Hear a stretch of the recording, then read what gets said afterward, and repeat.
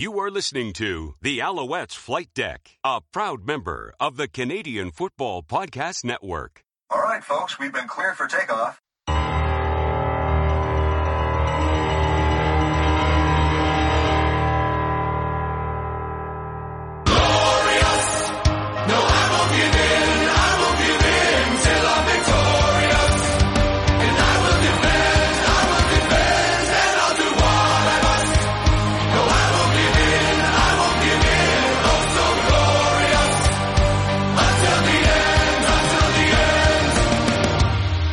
And welcome to Alouettes Flight Deck, podcast dedicated to Montreal Alouettes football. I am Tim Capper, along with Cliff. He's on the other side of the goal line. Hey, nice to meet you. Hey. How you doing? Hey. Hey, at least we got 2 of those this week. Yay! At least for that, right? I mean, you got to think positive, right? As long as you're scoring points, you're at least on the right track. Now you just got to find a way to score more points than your opponents. Yeah. And the game was in to me, it was in 2 halves. The first half was me screaming at the top of my lung, "F*** you!" And I'm sure many people heard it, including those parents who put earmuffs over their kids' ears. So, and can confirm. Yes, and it was like, oh, you confirm that they had the hands over their kids' ears. Oh yes, your character was just unreproachable. But the second half was better. It still was a loss. The score, sometimes they say the score was not indicative of what the score of how the game actually was. It is true for the first half. The second half, hey, if they gave extra points for winning quarters like they did in the old Continental Basketball Association days. And please, I am so dating myself by saying this. So if nobody knows what I'm talking about, look up their quarter scoring, and you'll understand what I'm talking about.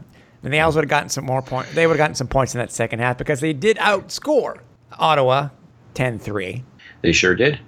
In fact, if you just eliminate that second quarter entirely, if you somehow wipe Brad Sinopoli off the face of the earth, it's a completely different ball game. Yeah, I have heard some of the other potties over in the, that sounds weird, poddy, Poddies, from the Canadian Football Podcast Network, and some of them are saying it's the Owls did control. They did very well in defense. They were able to control Ellingson. They weren't. We knew that rushing was going to be a huge factor. I knew this already, just based on what he had put up last week for the Red Blacks, or the last game for the Red Blacks. But yeah, Sinopoli was Yeah, that says it all right there. I mean, he was just playing like a man possessed. Both him and William Powell just literally ran all over the Alouettes on this past Friday. It was unbelievable performance on both of them, and this is something I had warned about: is you've got to find a way to corral both Greg Ellingson and Brad Sinopoli. And the Alouettes, you said it, they were able to keep Ellingson in check, but I guess in doing so, they managed to let Sinopoli loose, and he made them pay for it over and over and over. Yeah, he did. I mean, I think it was just crazy with the amount of targets that was it in this game? It was just mind-blowing, the amount of targets that these guys got. I'm looking at it here. Yeah, Sinopoli got 15 targets, dude. 11 catches, 148 and 1. But to start the game, the start of the game was absolutely amazing, and it's what we've been wanting to see for most of this season. I know we're only 4 weeks in, but it's something that we wanted to see. Yeah, again, the Alouettes do lose 28-18. They start a new streak. Let's hope it's a short one. Let's hope. They go into their first bye week of the year at 1-3. But again, this Eastern Division is really weird. Again. So almost anything can happen. Oh, it's true. And even though last week it was all doom and gloom for the Argos because Ricky Ray is essentially out for the season, if not for the rest of his career is essentially hanging in the balance right now. So everybody thought, okay, well, it's what's going to happen with the Argos, and lo and behold, they managed to pull up their socks and pull out a win against a very good Edmonton Eskimos team. Really? So the Tiger Cats are playing like a house of fire, and that's without Johnny Mansell, or as I'm now calling him, Johnny Clipboard, because the guy is just sitting on the bench and staying put, thanks to Jeremiah Masoli. Johnny Clipboard. And again, the Red Blacks, they this Noel Thorpe defense, and as long as Trevor Harris is given a chance to get open and make plays happen, like he pulls stuff out of his ass that I'm flabbergasted at just how well he manages to make something out of nothing. And that's what this Eastern Division is in a nutshell. And then the Alouettes, the jury is still out. I mean, they're certainly not as terrible as everybody had expected them to be. But my word, there's a lot of things where, like, just lots of little things that need to be corrected, and just they need to tighten up on a lot of areas. And we'll get into that a little bit later on. But I mean, this Eastern Division, you're absolutely right, is just really weird this season. I know it's early, but it's just very peculiar just how things are sort of shaping up already. Yeah. And again, it started off. The Alouettes deferred. They won the toss, deferred to the second half. So Ottawa just goes and, how many total plays was it? 7 total plays and 82 yards for a touchdown.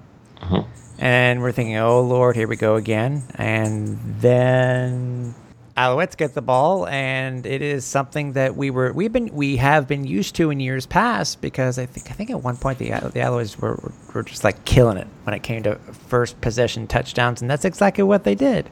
They get the ball, they go 5 plays, 58 yards, and they themselves get a touchdown.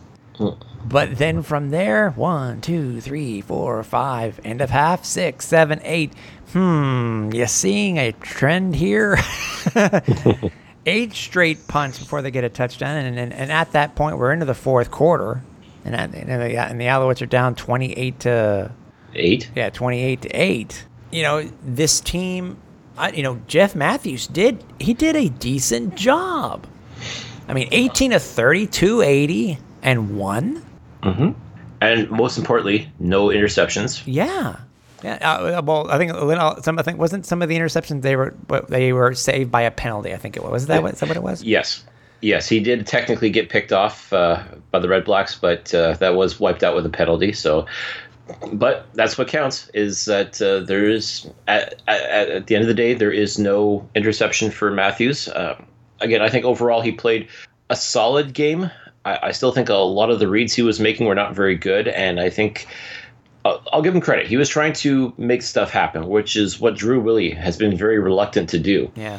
At least Matthews was willing to open things up and huck the ball downfield. So I'll give him props. Chris Williams set up that first TD. Yep. I mean, what a play too, man. 33 yards. Unfortunately, before the dude gets hurt, we have a lot to talk about when it comes to injuries. What could be major injuries, and what could be the start of a new name in Montreal, but something that we'll talk about. But you're talking about exciting plays. How about for the second touchdown, that absolutely beautiful strike to Geno Lewis? Oh, yeah, just a thing of beauty. And again, like everybody at this point, Geno had another one. Yeah, but he got. Now this is one thing I noticed, and I wasn't because you were sitting a couple rows down from me, but where Geno got tripped up.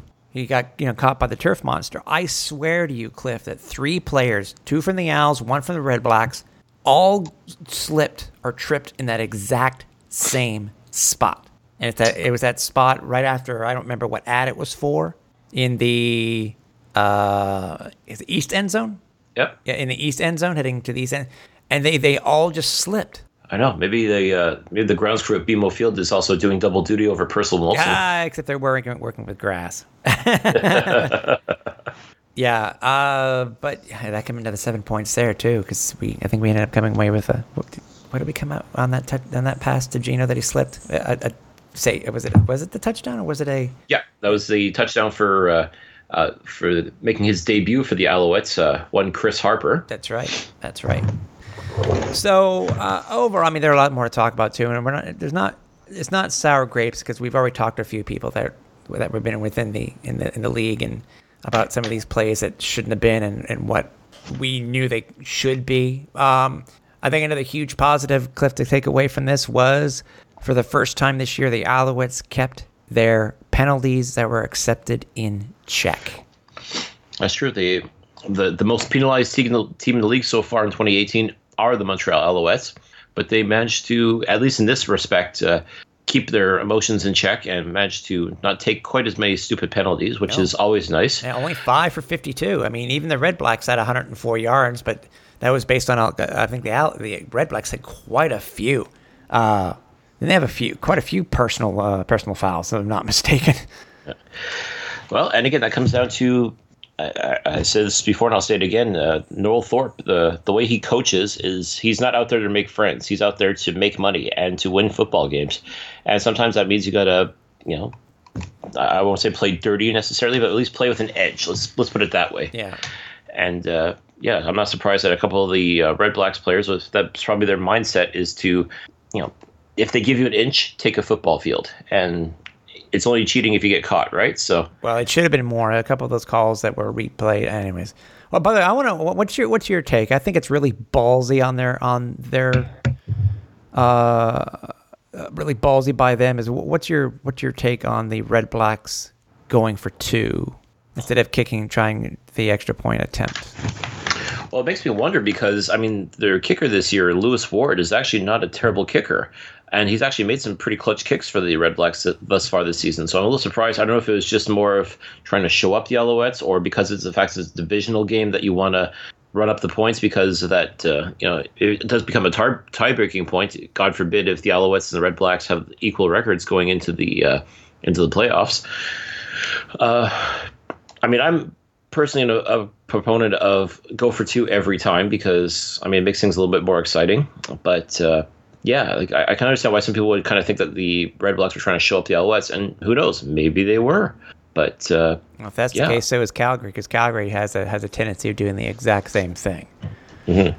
So, but usually you see that more often because you have no faith in your kicker. But I mean, honestly, like Ottawa's kicker is more than capable. Montreal's kicker is more than capable. So, I mean, it really just could be that kind of strategy, or just trying to mess with the Alouettes and their psyche. Yeah. Now, what's your take too on Terrell Sutton? Him having won a huge hit that's been talked about more positively because TSN really promoted it, and then coming out today about former Al Kyrie Bear talking about it in a negative way, which we'll talk about too, because I'm curious to. I think it's pot calling a kettle black in this situation with what he said. What's your take? I mean, only 11 rushes for 41 yards. I swear I thought it was more, dude. They only said his longest was 9 yards. I thought it was more. Yeah. Unless it was that. Or was it on that? What was the hit on a rush? No, it was on his long his 24-yard reception, wasn't it? Yes, it was. Okay. Yeah. No, on his actual ground, like his rushing game was non-existent yet again, which is unfortunate. Again, this is one of the things I just simply can't understand because, and you saw it too this past Friday, is give this guy the ball and he's going to get yards for you. And I guess they figure, okay, well then let's throw him the ball as opposed to handing it off. Yeah, but that's always been the MO of a lot of the OCs in Montreal, because they've always done very well when it comes to using their wide receivers as an outback. No, that's a restaurant. Of using them as as a check down player when it comes to, or a part of a screen or something like that. You know what I mean? So, yeah. I don't know. I'm trying to calculate how many times. 1, 2, 3, 4, 5, 6. I can count to 10. I promise. 7, 8. So he had 8 rushes in the first half, 3 in the second. And yes, I understand they were back by 18, but still, it's like they gave it up in the first game versus BC, where they were really behind, where they really weren't behind, sort of similar to this one. It was given up when they were getting blown out by Winnipeg at home. Yep. And also, too, they shied away from it. Mind you, I think the run defense was a little bit better in Saskatchewan 2 Saturdays ago, so that's, in a sense, a little understandable. But then again, you were able to open up the field against the Riders, whereas this game against Ottawa, you saw bits and pieces of that, but again, you really couldn't sort of establish any sort of rhythm, and that's what's really I found that really troubling, especially too in the third quarter when we got to see Vernon Adams make his return, so to speak, to Montreal. I was going to ask you about that too, but let me go over the stats real quick, and we can talk about some of this other stuff, because there were a lot of other things for concern also, by the way, that we're looking at. For the Alouettes, Jeff Matthews, as I said, 18-30, 280 yards and one tutty. Tyrell Sutton was the leading rusher for the Owls, 11 rushes, 41 yards, a 3.7 yard average, and one touchdown. Leading receiver for the team was B.J. Cunningham. Finally, a game for B.J. Cunningham. Hopefully he's finally gotten off the snide. 7 targets, 6 receptions, 68 yards. Eugene Lewis, only 1 reception, but 3 targets, but it was for 65 yards. From there, Patrick Lavoie got into it. Ryder Stone got into it. Tyrell Sutton got into it. 3 receptions, 54 yards. Chris Harper, we're just going to talk about him. 4 receptions, 7 targets, 27 yards in the touchdown. And then Chris Williams, on a spectacular play we're talking about, is a 33-yard reception. But man, the Owls got too far back again. As you said, if we could wipe out the second quarter and play NHL rules, where it's only 3 quarters, or maybe like in was it in some games you take out your bad hand, one bad hand and one good hand. This is where we would take out the bad quarter. Yeah. Overall, what would you say? What would you give this team? I mean, I know as I mentioned before, it was a very frustrating first half. I felt that they could do a lot more. They impressed me a little bit more in the second, considering that they were to keep them in check. And hold Ottawa to 3 points, and they did make it close. I don't think a lot of the yards that Matthews threw for Cliff were garbage, because they were still in the game. Yep, they were still in the game. So, I mean, overall, what do you think? Well, I agree. It's definitely a slight improvement, especially when you put it next to that game against Winnipeg. It's definitely worlds better. Mm-hmm. But like I said, there's just lots of little things that need to be tightened up a little bit. The O-line was practically non-existent during that second quarter, and I think they finally found their groove again towards the end of the game, which unfortunately became too little too late for the Alouettes. As far as Matthews goes, overall, I have to say he did a decent job. Not fantastic, but I think this is kind of the hand we're dealt when it comes to the quarterbacking situation. I think... Does he automatically start the next game? It's really hard to say, especially coming in off the bye and everything like that. But again, I think there's a lot of things to like about the way he played the game, but there's just lots of little things that need to be cleaned up. And I guess I'd say that overall about the Alouettes. There's a lot of execution. And even Coach Sherman said in this post-game presser that they didn't execute on a lot of things. And I have to agree with that, because just lots of little things, had they just gone slightly differently, would have made a huge difference in this game. It definitely would have been a lot closer. And again, the score is not indicative of what we saw this past Friday. Yeah. And as I said, now we're getting to it's coming out the bye week. I don't have them in front of me because I was going to use that for next week, what their record is coming out of a bye week. But there are also some things that were very concerning. Player-wise, we lose two of our most well-known, and I don't necessarily they're both our fastest guys, but losing Chris Williams, I still don't know what he did. He tweaked something, and then we lose Stefan Logan late in the game. And the TSN is funny how I love the mic'd up game. Supposedly this was a great game for mic'd up players, and supposedly the TSN feed and caught the trainers telling Coach Sherman that for Stefan Logan it was a high ankles, so that, which can be, when it comes to football and any sports, unfortunately, they could say you could hurt a knee, blow an ACL, whatever, or tear an ACL. You can most likely come back at that, but this high ankle sprain is sort of like having arthritis. Is that a fair thing to say? Because it always seems to be that most likely it will come back if you're not careful.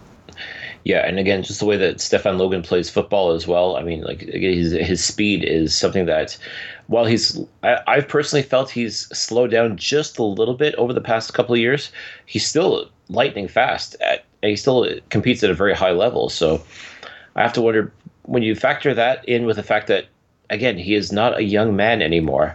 And as you get older, injuries like this are very difficult to you don't just bounce back so easily. So I'm definitely concerned about that. I'm concerned to see if I won't go so far as to say we've seen the last of Stefan Logan, but yeah, that's going to have to weigh heavily on his mind as to when he does come back. I mean, worst case scenario, he does go on the 6-game injured list, and then maybe after that we might see him back. And if he does come back, will he come back at that same speed? Will he still have that same competitive fire? Will he still be able to play at that same level that we're accustomed to? Yeah, it's going to be so hard to say, but.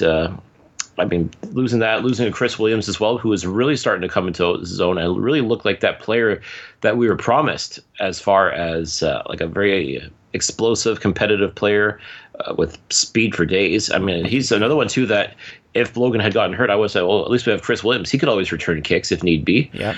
But now that, too, looks to be in doubt. So I'm hoping, as far as speaking of players on the 6-game list, that another speedster that we have that was on the list and may just end up having to come off early is TJ Graham.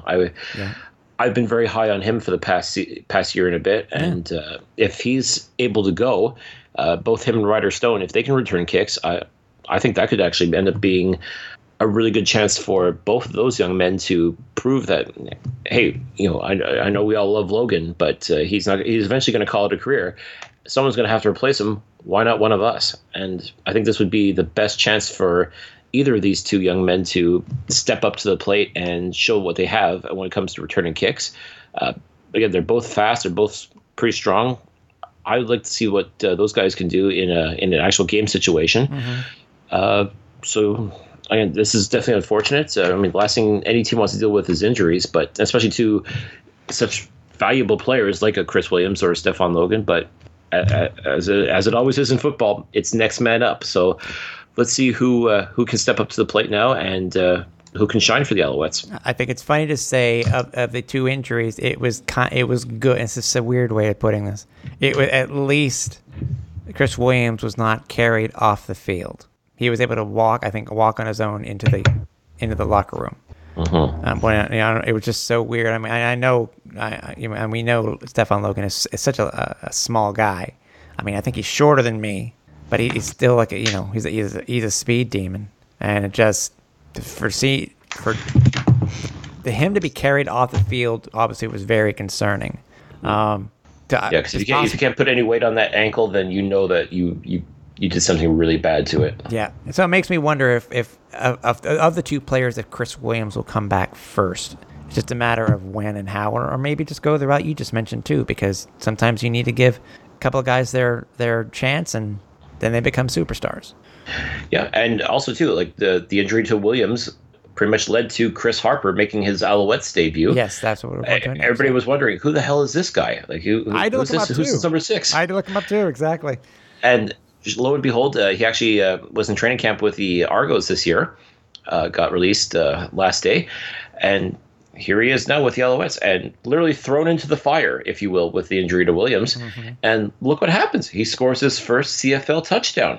So, again, you never know where these superstars are going to come from. And I got to say, it was a very small sample size, but I actually saw a lot of Rob Bagg in him, a little bit of even Ben Cahoon, if you will. It just says, he looks like an absolute perfect slot player, which is great. I mean, that's what that's what Bagg and Cahoon were. They were, mind you, they were Canadian, and Harper is not, but still, there's that style of play that we haven't seen in a while. And again, I think now I think Harper has to realize that this is going to be his opportunity, especially if Williams is out. God forbid he's out long term.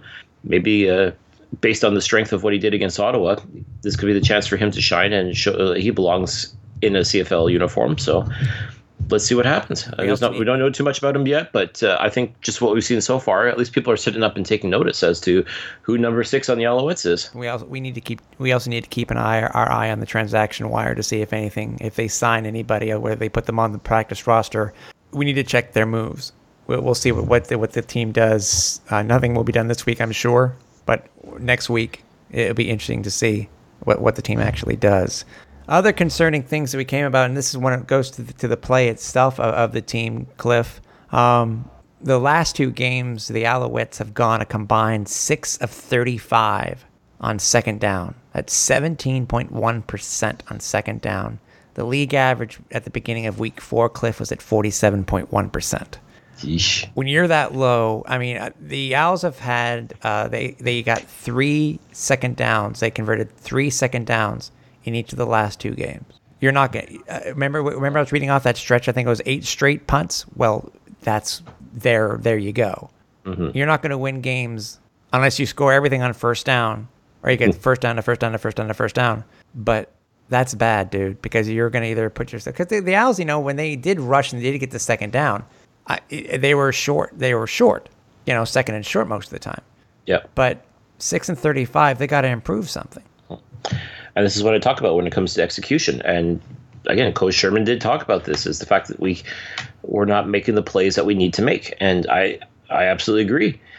Some of these plays you have to convert, and the fact that the Alouettes are so low at converting on second down, it's troubling. It's definitely troubling, especially when you've got the playmakers that we do, and again, what's Kahari Jones? Yeah, some of his play calling I think was a little suspect, to be honest with you, and I can't help but wonder, like, does this all tied in together, or like what's the thought process? I understand, he's working with a new quarterback and trying to adapt as best as possible. But, I mean, we were seeing a lot of these problems, too, when Drew Willie was the quarterback. So, I mean, really, what's going from the coach's mouth to the player's ears, something's getting lost along the way. And it's got to be cleaned up. That's all there is to it. It's just little things like that. But all these little things now you're starting to see are building and building. And that's how you end up down by 10 and still not able to make that comeback, which everybody's kind of expecting you to do, especially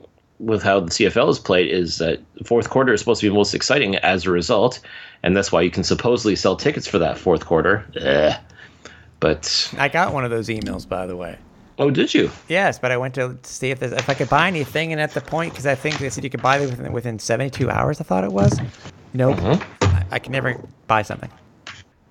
I'm starting to think more and more that this was just like either an April Fool's joke, or like someone just did this as a rib and just like sort of threw it out there like, haha, that's funny.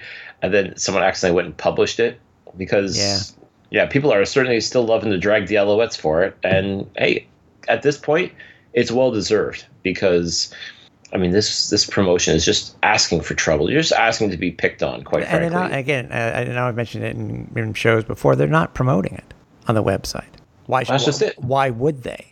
You want to get somebody into the stands to see the game, and they're having problems doing that, and that's our next topic here too. But yeah, they're just, I don't know. An April Fool's joke in June, anything's possible. Anything's possible at all. Before we continue, do not forget that we are on social media. There are a couple places that you can follow us here at the Alouettes Flight Deck. Do not forget that you can head over to our Twitter account. That's Alouettes FL Deck. You can head over to our Facebook page. That is facebook.com/Alouettes Flight Deck.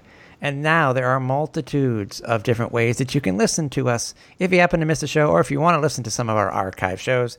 One of the easiest ways is to head over to alouettesflightdeck.ca, and you can see all of our shows. If you want to go another route, there are other ways that you can do that too. You can head over to the Apple Podcasts.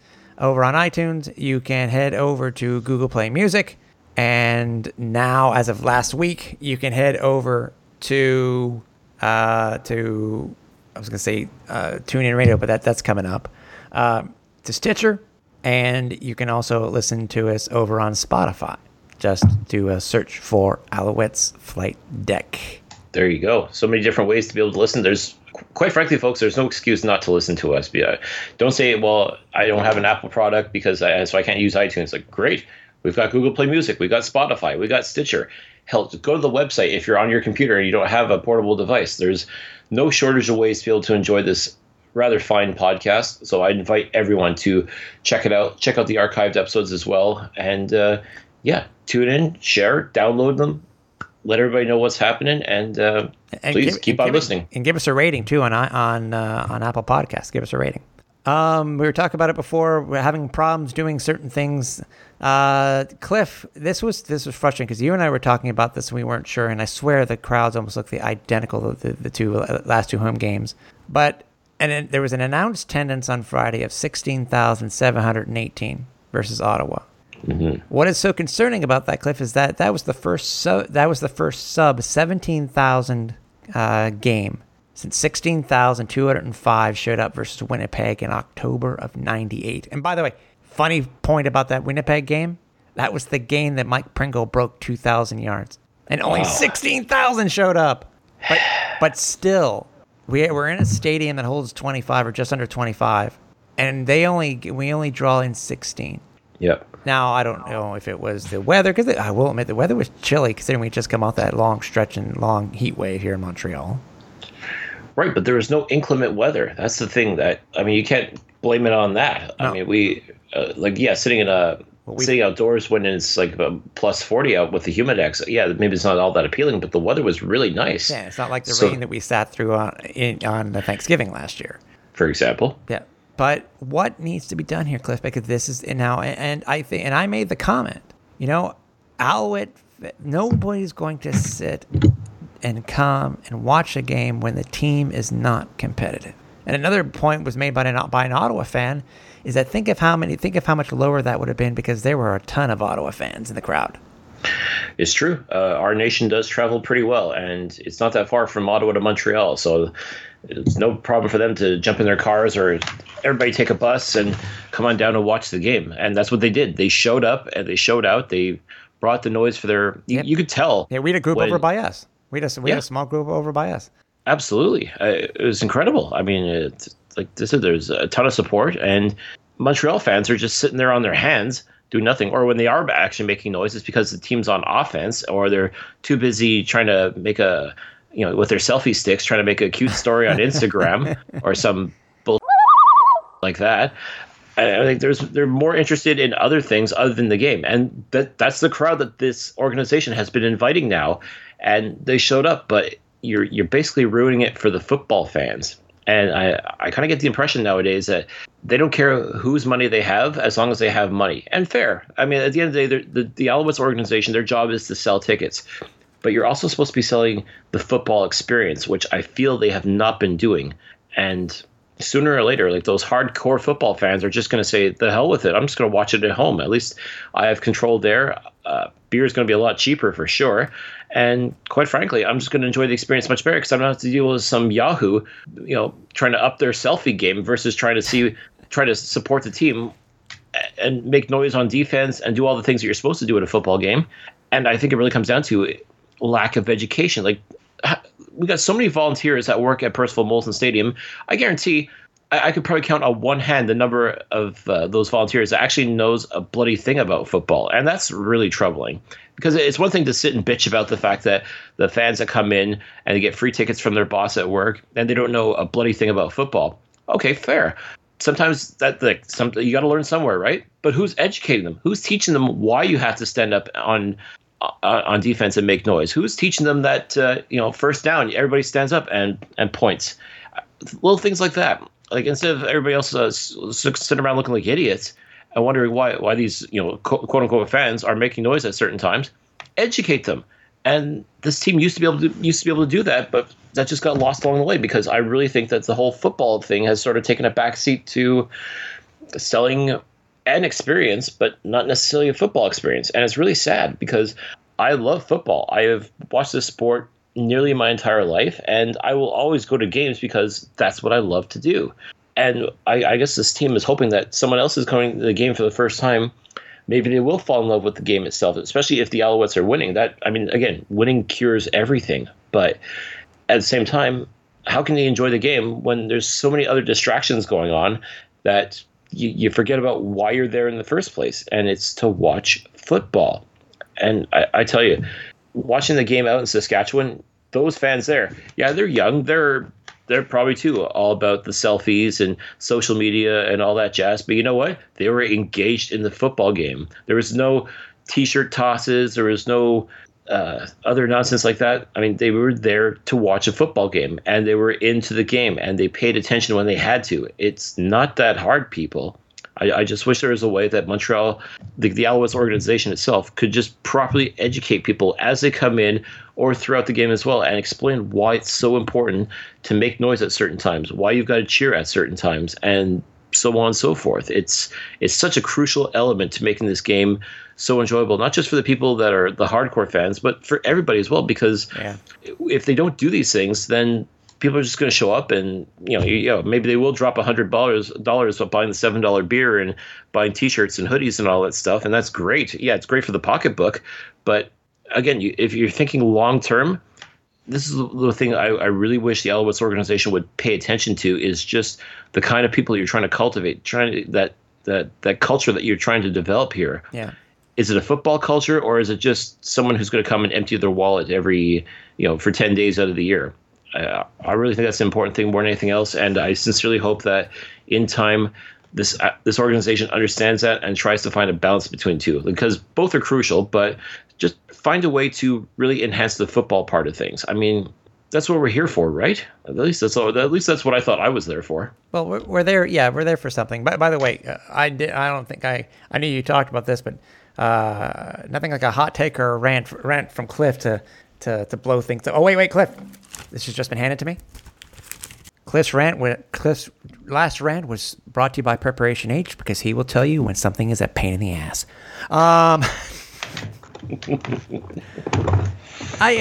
New fans, I get it. New fans, you got to learn. The experience is everything. And I guess I don't notice the selfie things as much as you do, but I mean, you're going to get people who don't necessarily know the game all the time. And it's not to take away from your rant at all. I completely get what you're saying. I wouldn't mind. And I'm sure the same thing with you. I would not mind having a newbie sitting next to me and us having to explain the game. I wouldn't mind doing that at all. The little niches and stuff like that, and the little quirks of the game, I wouldn't mind. It goes with the game itself. Mm-hmm. Or better yet, and this is something I've suggested too in the past, is again, you got all these volunteers and everything like that. They're show you how to get to your seat and everything like that. But I would just like someone to be like, just hand out a card to people that ask them, hey, is this your first time here at Percival Molson Stadium? Is this your first football game? Yes, great. Let me give you something, and in English and in French. Just a little pamphlet, if you will, just explaining some of these little nuances. Like, for example, why do you make noise when the team is on defense? Just little things like that, and then maybe people would understand. Yeah, but that comes off kitschy. That's you know what? I understand your point, but that sort of comes off sort of like what they did last year with they did at the beginning. Remember, we had our cheer practice at the beginning of the game. Mm-hmm. Come on, you don't need cheer practice. I agree. You shouldn't need cheer practice, but. So like I said, just little things like that. Like, for example, explain why, at least if nothing else, explain why you have to be quiet on offense. And I remember back in the day, they would also put up like a thing on the video board saying, shh, Anthony Calvillo at work. Everybody be quiet kind of thing. Yeah. Something like that. Like, just same idea. Like, but remember, we also had Ottawa fans in the crowd too. I don't know, based on the Winnipeg game, did you notice more of that at the Winnipeg game, or? I noticed a lot more, not necessarily the Winnipeg fans per se, because it wasn't as many. And even then, you're not wrong in that sense with the Ottawa fans, but I mean, to blame 150, and I'm being probably generous with that. Let's say 150 just to be safe. Ottawa fans out of 16,000 to blame to say that they're the reason why I think things were being disruptive is it doesn't fly with me. Right. A lot of it really just comes down to lack of education, and it could just be something simple as when the team's got the ball, just put up that notice saying offense at work kind of thing, just to keep it quiet. And again, if you're going to do like T-shirt tosses and which they forgot, by the way, they started that T-shirt toss for Budweiser, but no T-shirts came out. Did you notice that? I did. Or I think they're just sort of handing them off to people, not necessarily throwing them. So okay, fine. But again, I've got no problem with those per se, as hard as it is to believe, but there's a time and a place for it. And the time to do it is not before Jeff Matthews is about to snap the ball and throw it to someone. Well, yeah, that's with scheduling. You and I both know that everything's laid out to the T when it comes to breaks. But that's on them. I mean, how many times can we count that the Owls cheer team has come out there, and not just this year, but they've come out there and that they've been interrupted because they came out and the break went shorter than they expected. So, but again, it's just, I don't know. To me, it's just little things more than anything else. It's just if someone was there to sort of oversee this and just sort of say, "Hey, whoa, wait a minute, let's save the T-shirt toss for the next series," for example. It seems like they also got rid of the ball catching at the beginning of the game.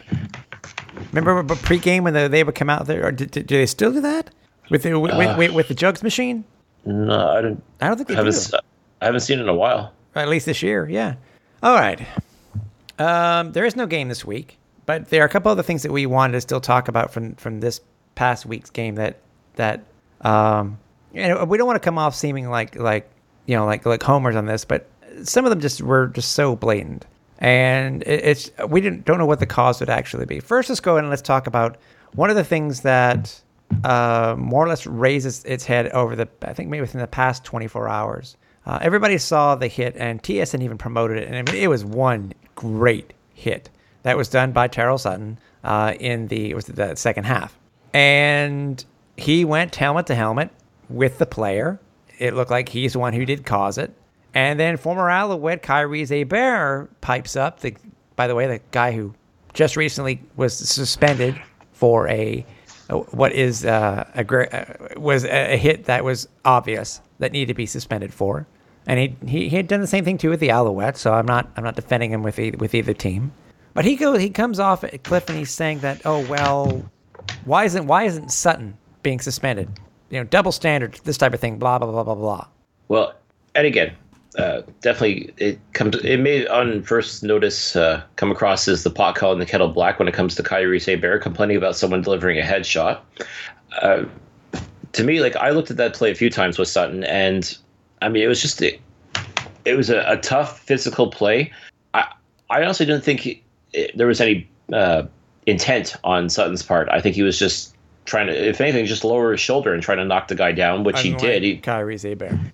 Yeah, here's the difference though. Kyrie's left his feet to attack and actually targeted the head of Devaris Daniels for the Stampeders. He launched it. He did. He became a projectile, a missile. Yep. Whereas Sutton was just playing the ball as he normally does. He was running like he normally does, and I honestly think that it was just lowering the shoulder and probably just lowered it just a little too much, and unfortunately a little bit of helmet to helmet occurred. It happens. To me, though, if you're going to suspend or fine Sutton for that, it's a little bit hypocritical because, like you said, TSN's been hyping the hell out of that play. It even got some love from ESPN's NFL Twitter account. Oh, did it?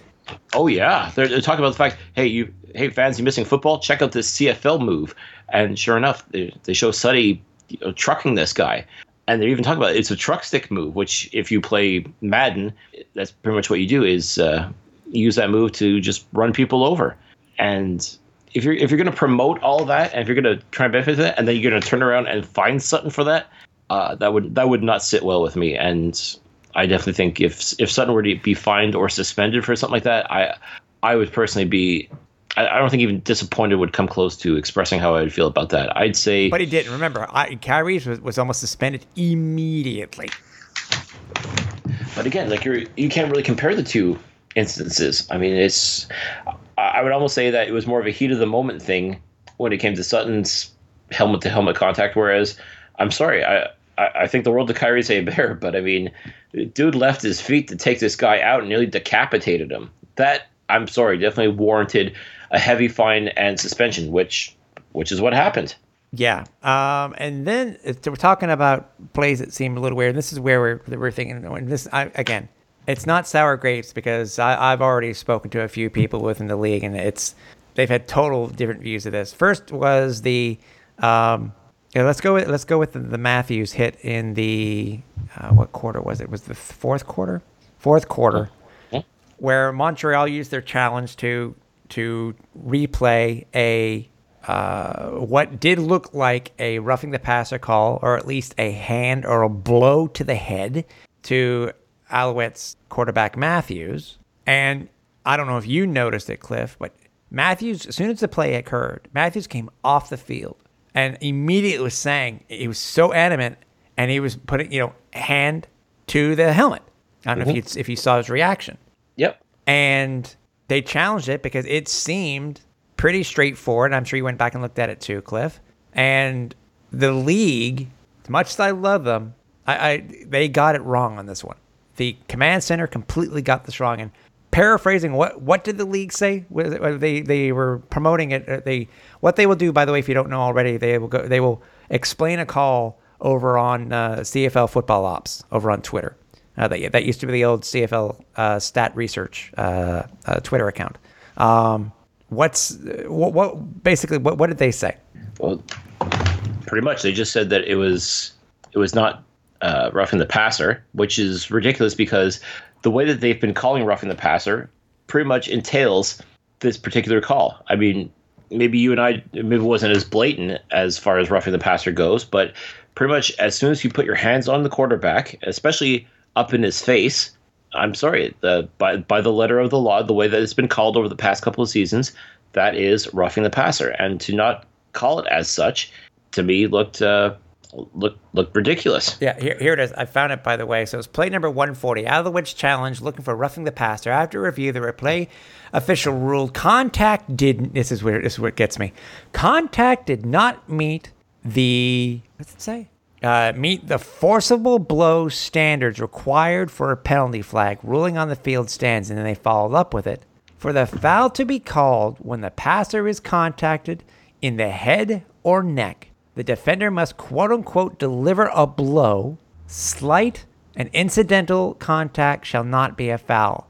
And from what I am hearing, Cliff, there's no way in hell that it was slight or incidental. Uh-huh. Now, did you go back and you watch that play too? Yes. And do you think it's total bunk? Of course it's bunk.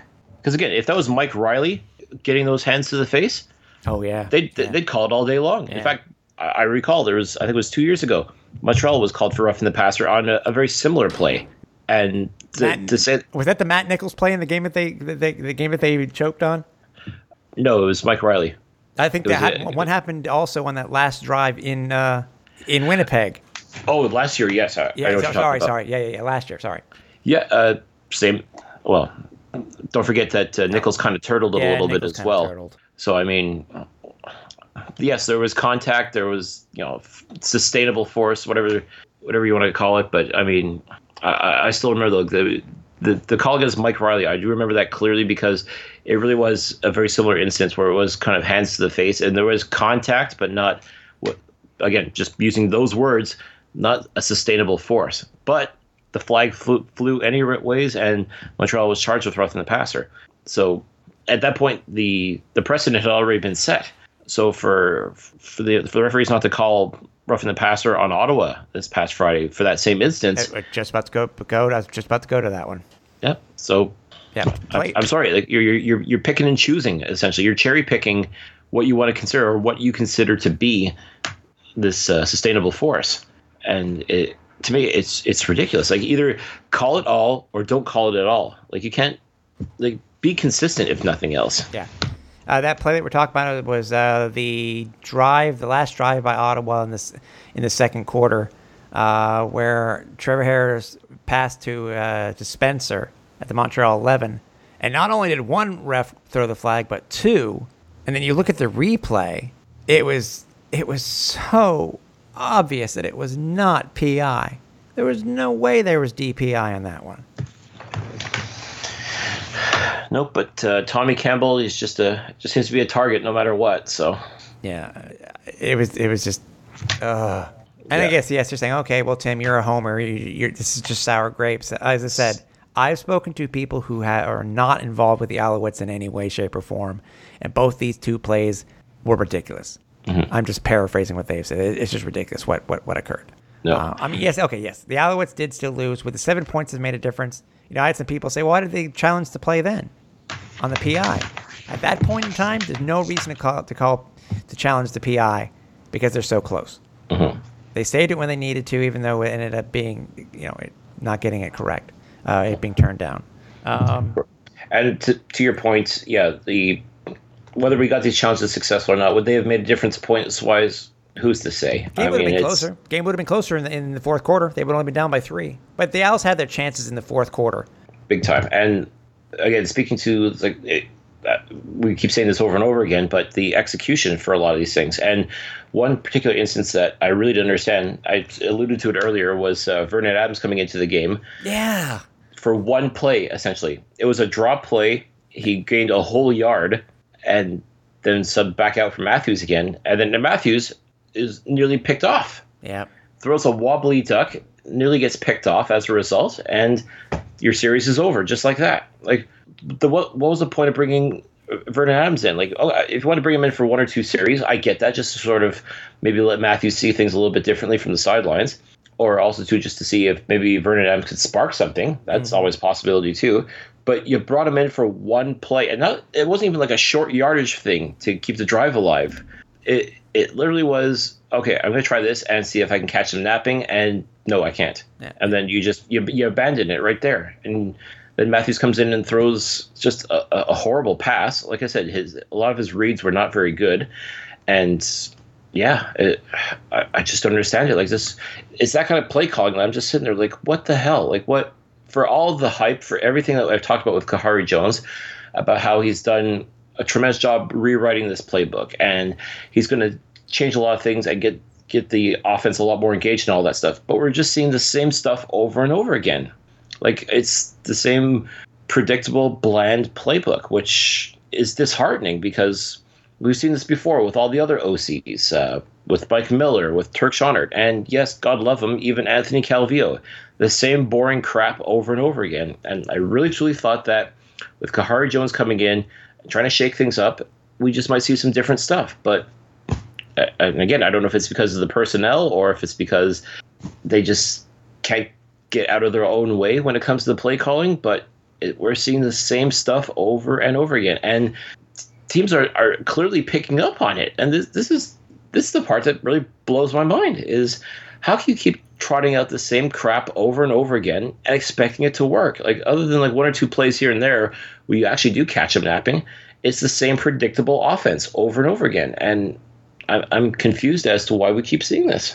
Yeah, the Owls get a bye week. It's something that is, it's for their first of 3. I'm curious to see what changes that they can make within it. If we can get another way, I mean, it is a tough road. We got Calgary, in Calgary. Yeah, I think that's like next to BC, going out to BC. Like, that's another guaranteed loss. Yeah, it's going to be tough. I'm curious to see what the line's going to be when the line does come out for that game. By the way, some announcements that the Alouettes let us know about. First and foremost, that if you are a season ticket holder, if you don't know already, do not forget that this Saturday is Season Ticket Holders Day, or whatever they call it, Season Ticket Fan Day. If you went to it last year, it's the guys from the Alouettes boutique will be there with selling merch. I'm sure they're gonna have a good discount on some stuff like they did last year, and some players. Just come out there and have a good time, because I know, Cliff, we had a good time last year being able to chat with everybody, including my season ticket guy. See, even talking to Serge. Second of all, the team announced that they are having another fan trip this year. This time it's not going to be the train variety, but it is going to be the bus variety. I haven't checked to see the specifics on it. But it is going out to the Ottawa game in Ottawa on August 11th, I think it was, Cliff. Yep. And it is for a grant. I think it's like $69 or $89. It's a decent price. If you don't have a car, it's a decent price to get out there, and to have a game ticket included. That's pretty good. Yeah, and again, if you've never been to TD Place, I mean, it is definitely a great place to watch a football game. Fans are jacked up. It's a great atmosphere. Where the stadium is located in downtown Ottawa it's phenomenal. It definitely makes for a very great evening. I mean, you talk about this too. Saturday night games are always fun. You don't have to work the next day, ideally. So, yeah, if you get the chance, folks, get on this bus, come support your team, and I think you'll be pleasantly surprised at just how well Alouettes Nation travels as well. Because I know a lot of the diehard fans will be on this trip as well, and will make that pilgrimage to Ottawa to support the Alouettes. I'd like to see. I don't know how many buses they've got set aside, but if we can get if we can get 1 or 2 buses going, I think that'd be great. I mean, just sort of to counter the fact that our nation came down to Montreal to watch the game. If Alouettes Nation can go and invade their house a little bit and bring some of that noise, again, the Alouettes don't always play poorly at TD Place. That's one thing to consider. I know. They've had a couple of stinkers there. Don't get me wrong, but they've also had some pretty phenomenal games there. So this could be the one. This could be one of those games where Montreal figures it out, and maybe without the pressure of being at home. I don't know. Maybe that's the reason why they can't seem to get it going. But if you get a chance, folks, definitely get on that bus, come out to TD Place, and And support your team, for crying out loud. Yeah, you got a couple of offers coming up too. The me plus 3 4-pack for the Thursday night game on July 26th. 4 regular season tickets for the price of 3. By the way, a small correction on my part. The Alouettes are promoting the Q4 tickets. It's under the tickets section. I don't see anything yet, though, when it comes to, maybe I haven't received an email yet about the trip on August 11th to Ottawa. But if once we do get some more information, we will make sure that we let you guys know about it. And last but not least, do not forget that I think it's this Sunday and the following Sunday, the Owls are doing, is it Family Football Days? Is that what it's called? Where you can sign up with your child, and you will all go meet Alouette players and go through the ins and outs of what it is to be a football player. Head over to the Alouettes website for more information. But that sounds cool. If I had a kid, I'd bring mine. Hey, Cliff, can I be your kid? Sure, I think that'd be conceivable. Yay! Can we go for ice cream afterwards? Oh, whoa. You gotta clean your room first. Aw. Nah, I'm not gonna do it. So, Cliff, speaking of the family day, the fan day, I will see you this week. I will get in touch with you, obviously, because we'll meet up there. And again, there is no game this week, but we do go out and support the CFL any way, shape or form a way that you can. Boy, that was so horrible. Wow. Go out and support the CFL as best as possible, even though there is no game this week. Watch it on TV, talk about it, tweet about it. We know Cliff will. I may from time to time. So it's what I do. Exactly. So Cliff, I will talk to you soon. So for everybody here at the Alouettes Flight Deck, for Cliffy D, I'm Tim Capper. We're on Final Approach. Take off to the great white north. Take off. It's a beauty way to go. Take off to the great white north.